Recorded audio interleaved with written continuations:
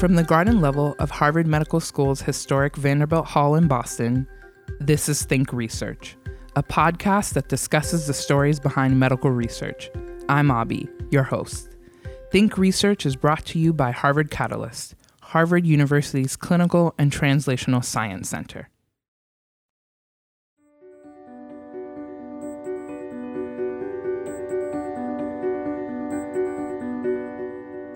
In sub-Saharan Africa and Southeast Asia, malaria puts a huge social and economic burden on the countries where it is prevalent. While there are treatments for malaria, there is no vaccine to prevent infection, and in Southeast Asia, drug resistance is emerging to the frontline therapy for severe malaria. Malaria control programs historically have focused on controlling mosquitoes with bed nets and insecticides and treating infections. This strategy is working, and as Dr. Caroline Buckey explains on today's episode, significant reductions in morbidity and mortality have occurred since the 2000s. With this improvement, researchers are now focusing on going further and working towards a goal that for decades was seen as impossible: eradication. Dr. Caroline Buckey is an assistant professor at the Harvard T.H. Chan School of Public Health and is the associate director of the Center for Communicable Disease Dynamics. She works with experimental researchers to understand the molecular mechanisms within the host that underlie disease and infection, and uses genomic and mobile phone data to link these individual-level processes to understand population-level patterns of transmission. Hello, Dr. Buckey. Welcome to the show. Thank you for having me. Can you tell us about how you got started in research? Sure. So I actually started out as a zoologist, interested in evolutionary theory, and then gradually I became more interested in human health. As I did a lot of field work overseas, it became apparent to me that inequities in access to healthcare in different parts of the world were just so glaring and unfair that I started to get more interested in trying to think about pathogens that affect vulnerable populations in low-income settings, especially infectious diseases of children. So I did a master's in bioinformatics, where I worked on malaria parasite genetics. And then after that, I did my PhD at Oxford. And my PhD was all mathematical modeling, thinking about the dynamics of pathogen populations. So how different strains circulate in a population and affect people differently, and how that can lead to patterns and distributions of disease. And then after that, continuing my interest in travel and being out in the field, I moved to Kenya to work on malaria parasite immunology, and especially trying to understand patterns of immune responses to malaria in children. And then following that, I moved to the Santa Fe Institute in New Mexico. So that's a complex systems research institute. It's a lot of people that are interested in the kind of mathematical aspects of complex systems, and malaria and infectious diseases in general are a classic complex system because they involve nonlinear feedbacks and complicated dynamics. I was there for a few years, sort of commuting between Kenya and Oxford and Santa Fe, New Mexico, which was arduous but interesting. And that's before I came to Harvard about 7 years ago. You study malaria pathogenesis and why some people get it and others do not. Why is it difficult to study malaria? Well, first of all, we don't really understand the disease process for malaria. We don't know why some people are carrying parasites and they're completely unaffected, and other people are carrying parasites and they're really sick, and there are many different types of disease. So you could have severe malarial anemia or cerebral malaria, and we still don't understand the sort of molecular mechanisms that drive those pathogenic outcomes. And one of the reasons that it's difficult to study this pathogen is because it's, unlike a virus or a bacteria, it's a large eukaryotic parasite transmitted by mosquitoes. It has a sexual stage in the mosquito midgut, and its life cycle within the host, within the human, is also extremely complicated. So there are different morphologies of the parasite at different stages in the human host. And many of the stages that we think are important for disease, you can't study easily. So for other pathogens, we have mouse models or some other kind of animal models. In malaria, because the parasite is so host specific, you can't study human malaria in animal models very easily. One of the other things is that what the parasite does when it's in your bloodstream is it expresses these proteins that bind to capillary vessels, so these small vessels at the periphery of your body, and that blocks the parasite in these small blood vessels. So when you take blood from somebody infected with malaria, you're only seeing a very small subset of the infected cells that are in their body, and the rest might be hidden away in the periphery. And the parasite does this by expressing these proteins, and it has this large repertoire of different proteins that it can turn on and off. And what that does is it sets up an arms race between the parasite and the immune system.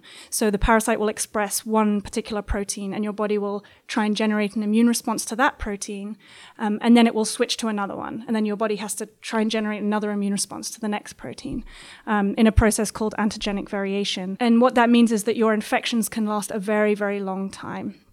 So you can have low-density infections that last for hundreds of days. And obviously that's very difficult to study, both because the culturing the parasite is hard, understanding the epigenetics and the sort of mechanisms by which it switches on and off these genes is hard, and then studying these low-density asymptomatic infections in people is difficult as well. So we're never quite sure whether there are really parasites in there or not, and it's hard to do that work.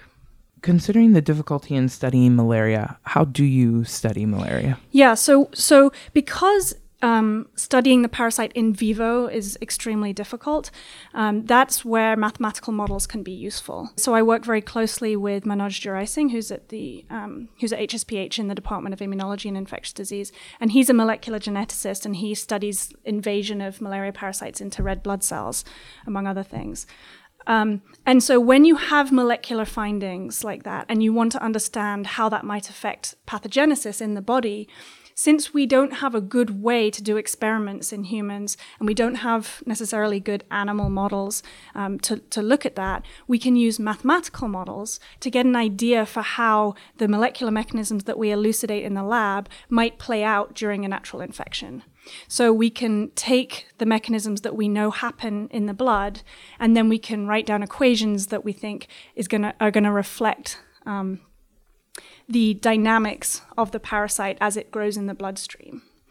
And the reason that we need dynamical models, so this is a class of mathematical models where you get nonlinear feedbacks. So rather than statistical models, we use dynamical models where we know there are these complex processes that build on themselves and have feedbacks, right? So when you have a process like the growth of the parasite in the blood, where you have successive rounds of growth, lysis of the cell, and then repeated rounds of invasion, you need a nonlinear kind of model to understand how that growth might happen exponentially when the parasite invades the bloodstream. The other function of mathematical models in this context is to generate testable hypotheses, right? So we see an observation in the lab.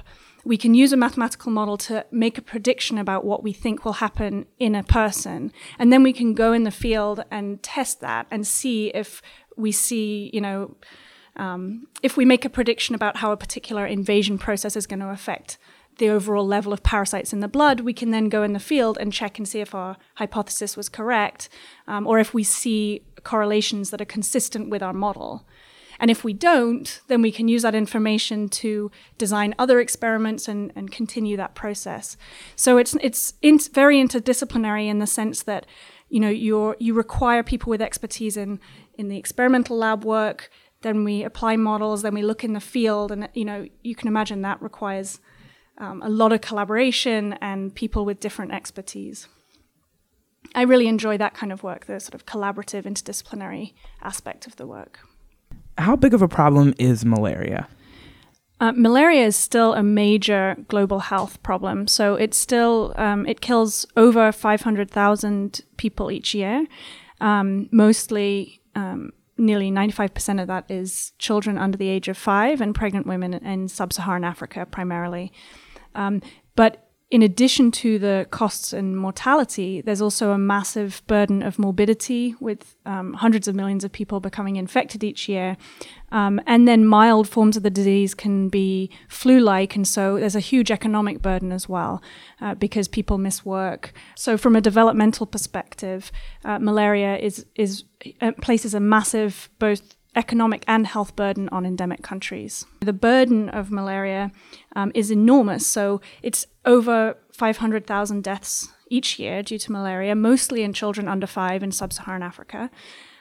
And more than that, the burden of morbidity, so just people not going to work and having seasonal malaria and all of this is incredibly costly, and it's keeping endemic countries down economically as well. So from a development perspective and a poverty alleviation perspective, it's also really important to try and move towards elimination. So for decades, people just assumed that eradication was not feasible. And then the sort of economic burden that malaria places on endemic countries was looked at, and people started to think, we can't be just controlling this disease forever, right? We have to move towards eradication. The feasibility is controversial. It's not clear that we'll be able to totally eradicate the parasite. But that has been the agenda following significant gains in reductions in morbidity and mortality in the early 2000s. Suddenly this was put back on the table, like, okay, we need to actually eliminate this parasite. How do you prevent and control malaria? So malaria is, unlike some viral and bacterial pathogens, there's no vaccine against malaria. Part of the reason for that is that it's massively genetically diverse. So it's not clear which proteins or antigens to put into the vaccine. So the way that we control and prevent malaria is actually through a combination of different interventions. Bed nets, insecticide-treated bed nets is a very important one. Indoor residual spraying of insecticides, so mosquito control, right? Vector control is still the cornerstone of malaria prevention strategies. And then as far as treatment goes, we still have some effective drugs to which the parasite is not resistant. Although worryingly, there is now drug resistance emerging in Southeast Asia to the frontline therapy for severe malaria. So we have treatment and we have prevention, but none of those alone are going to be sufficient to control and reduce transmission to zero, which is why there's so much effort to develop new tools to control transmission. A lot of the work we do is trying to think about how national malaria control programs use those interventions in different parts of the country where malaria is prevalent in order to try and reduce transmission and provide treatment effectively. Trying to understand those resource allocation questions is a lot of what we do. National malaria control programs are responsible for allocating resources and deciding where to place interventions. So they're responsible for distributing bed nets and organizing indoor residual spraying campaigns, as well as allocating treatment across health clinics. And understanding how malaria transmission varies in space and time across your country, which is what national malaria control programs have to do, is essentially a spatial ecology problem. And so that is where my expertise fits in. Can you define spatial ecology? So in the context of malaria, spatial ecology is simply the distribution, the geographic distribution and dynamics of disease burden and transmission potential. So you could think about spatial ecology of the mosquito vectors, which is often very seasonal. It responds to rainfall and temperature. And then where the people are in space, and how they're moving around, and then what that means for the dynamics and distribution of malaria transmission. How do you use mobile phones to study disease transmission? Well, we use mobile phone data as a proxy for human travel. So we use data which is routinely stored by operators to look at the distribution and dynamics of the human population that drives malaria transmission. And we use that data to model mobility patterns. So the way it works is that every time somebody makes a call or a text, the mobile phone operator logs a cell tower ID for that action. And if you know the latitude and longitude of the cell tower, then you can build up a trace of where that person is over time. And so obviously you can scale that to millions of people now that mobile phone penetration is so complete in many of these places. And you can start to ask questions about the distribution and dynamics of human populations and what that might mean for the spread of malaria in space and time. We use the mobile phone data essentially as a way to parameterize mobility models. And then we combine those mobility models with epidemiological models in order to make predictions about how the parasite is spreading between different areas of a country. What are some challenges you've come across in using mobile phones? Mobile phone data is incredibly sensitive, right? It's private, personal information. And when it's recorded by mobile phone operators, this is passively observed population level data. So there's no consent process. And what that means is that it's absolutely critical, both with respect to national regulations, but also from an ethics perspective, that we make sure that the data is aggregated to an extent where we can never back calculate an individual's trajectory from the data. So we have to work very hard to make sure that we don't violate any legal or ethical guidelines with respect to individual privacy when we use this data. And what that means is that there are many, many political hurdles when you try and work with operators to do this. Mobile phone operators aren't really incentivized to share their data because we're not offering them any kind of financial compensation. It's purely for the good of the national control programs. And so it's a very lengthy process to negotiate those data sharing agreements and to work with operators and ministries of health to get the letters of agreement in place and try and make sure that all of the privacy rules and regulations are kept in mind. And, so we have protocols where all the data stays within the firewall of the operator. They do all the processing and aggregation, and we only see very highly aggregated matrices. And that ensures privacy, but it also takes a long time, and it relies on these kind of negotiations and personal relationships with operators in country. I think one of the biggest challenges in the future is going to be developing analytical pipelines to get mobile phone data formatted by the operators and then directly sent to control programs to input into their mapping exercises. Developing those relationships and networks is very challenging. Before we had this data, especially in low-income countries, there was just simply no way to measure human mobility at scale. So either people used very small-scale travel survey data or small GPS studies, or they looked at census data.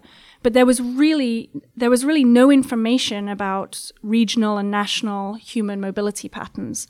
And so this data has really opened up a whole new avenue of research for trying to understand the spatial ecology of human populations. And of course, that doesn't just apply to malaria.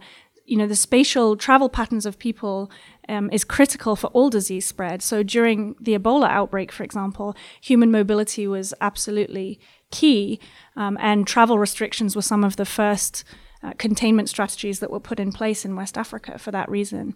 So these data are not only useful for malaria, they're useful more generally for trying to understand the human population dynamics that spread disease more generally.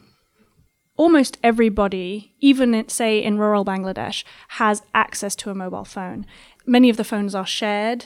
People switch SIM cards in and out. There'll be one phone for a whole household. And so we have to take care that we clean our data and throw out anything that looks vaguely suspicious. So, right, if there's a phone that's clearly making 100 calls a day, that's probably somebody in a village who's loaning out their phone or something like this. So the advantage of working with big data, so these data sets are enormous. The advantage is that we have, for example, in our study that we did in Pakistan, there were 40 million subscribers in that data set over 9 months. With data of that size, you can throw away a lot of it and you still have a huge amount of information. So we take a lot of care to make sure that we're getting rid of outliers so that we're confident that we're getting sort of a good signal. The other thing is, of course, is that mobile phone markets are fragmented. And so you want to make sure when you do this kind of work, you want to make sure that the operator has a significant proportion of the market share. So you're getting a reasonable sample of the population, and also that they're not marketing to a very specific demographic. So they're not, the rich people's operator or something like this. So you do have to be careful about sampling, because it's very difficult to assess kind of how robust your samples are. We're working on using surveys to validate some of the mobile phone work that we're doing. So we combine surveys on how people are using their phones and who has phones and their demographics with mobile phone data, so that we can get a better understanding of who we're missing in our data sets. What other projects are you working on?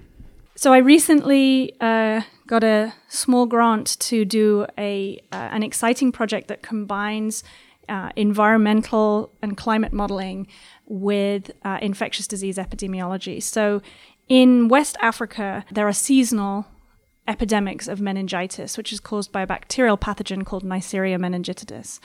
And these seasonal outbreaks correspond with winds, dusty winds that come across the whole region, and they cause these meningitis outbreaks. And the outbreaks correlate strongly with the onset and severity of the harmattan winds each year. And so nobody really knows why they're so strongly correlated, whether it's something to do with individual susceptibility to getting disease, or more controversially, whether it's actually being spread in the wind. So I've teamed up with Elsie Sunderland, who is a professor in the School of Engineering and Applied Scientists. She's a climate modeler. And we are going to work with a collaborator of mine who uses helium balloons to look at long-distance dispersal of mosquitoes in Mali. And we're going to develop filters to try and capture bacterial samples during these harmattan winds using the helium balloons. And then we'll sequence them and see whether we can identify human pathogenic organisms in these harmattan winds. So there's been an increase in interest in long-distance dispersal of human pathogens in the air and in dust recently, now that we have these genomic techniques to actually start looking and sampling in these kinds of environments. And in fact, there have been a number of different human pathogens that have been found in different types of dust and in wind. So we're excited about that. It's a small pilot project, but I'm pretty excited. None of these projects would be possible without close collaborative relationships with people in the field. And, I think that's essential for any meaningful work, especially if you're actually interested in informing policy. You have to have those connections, because otherwise it's all theoretical and you're not able to interpret the data effectively and let alone try and have impact. From my perspective, one of the reasons I love doing theory is because it allows me, to some extent, to be a jack of all trades. So I get to work on questions of, within host dynamics and pathogenesis. I get to work on questions of epidemics of meningitis and wind. I get to work on questions about the spatial dynamics of humans in Bangladesh. So being a theoretical researcher who has broad collaborative relationships globally means that I get to kind of do a very diverse portfolio of research, which is really fun to me. Thank you again for joining us, Dr. Buckey. It has been a pleasure to have this conversation with you. Thank you for having me. Next time on Think Research. That was it. I came back from that meeting. I took my whole team, put them in the office. We had a powwow, and it was basically, this is what we're going to do. And what we've created since then, in a very short period of time, is a technology that allows you to actually see oxygen in tissue. Hear how a chance meeting led to the development of a bandage that could give physicians a new way to measure tissue health. Harvard Catalyst's Think Research is supported by NCATS, the National Center for Advancing Translational Sciences. Subscribe to Think Research on iTunes, Google Play, SoundCloud, or wherever you get your podcasts. To find out more about our podcast or suggest topics for future episodes, visit our website, www.catalyst.harvard.edu/thinkresearch.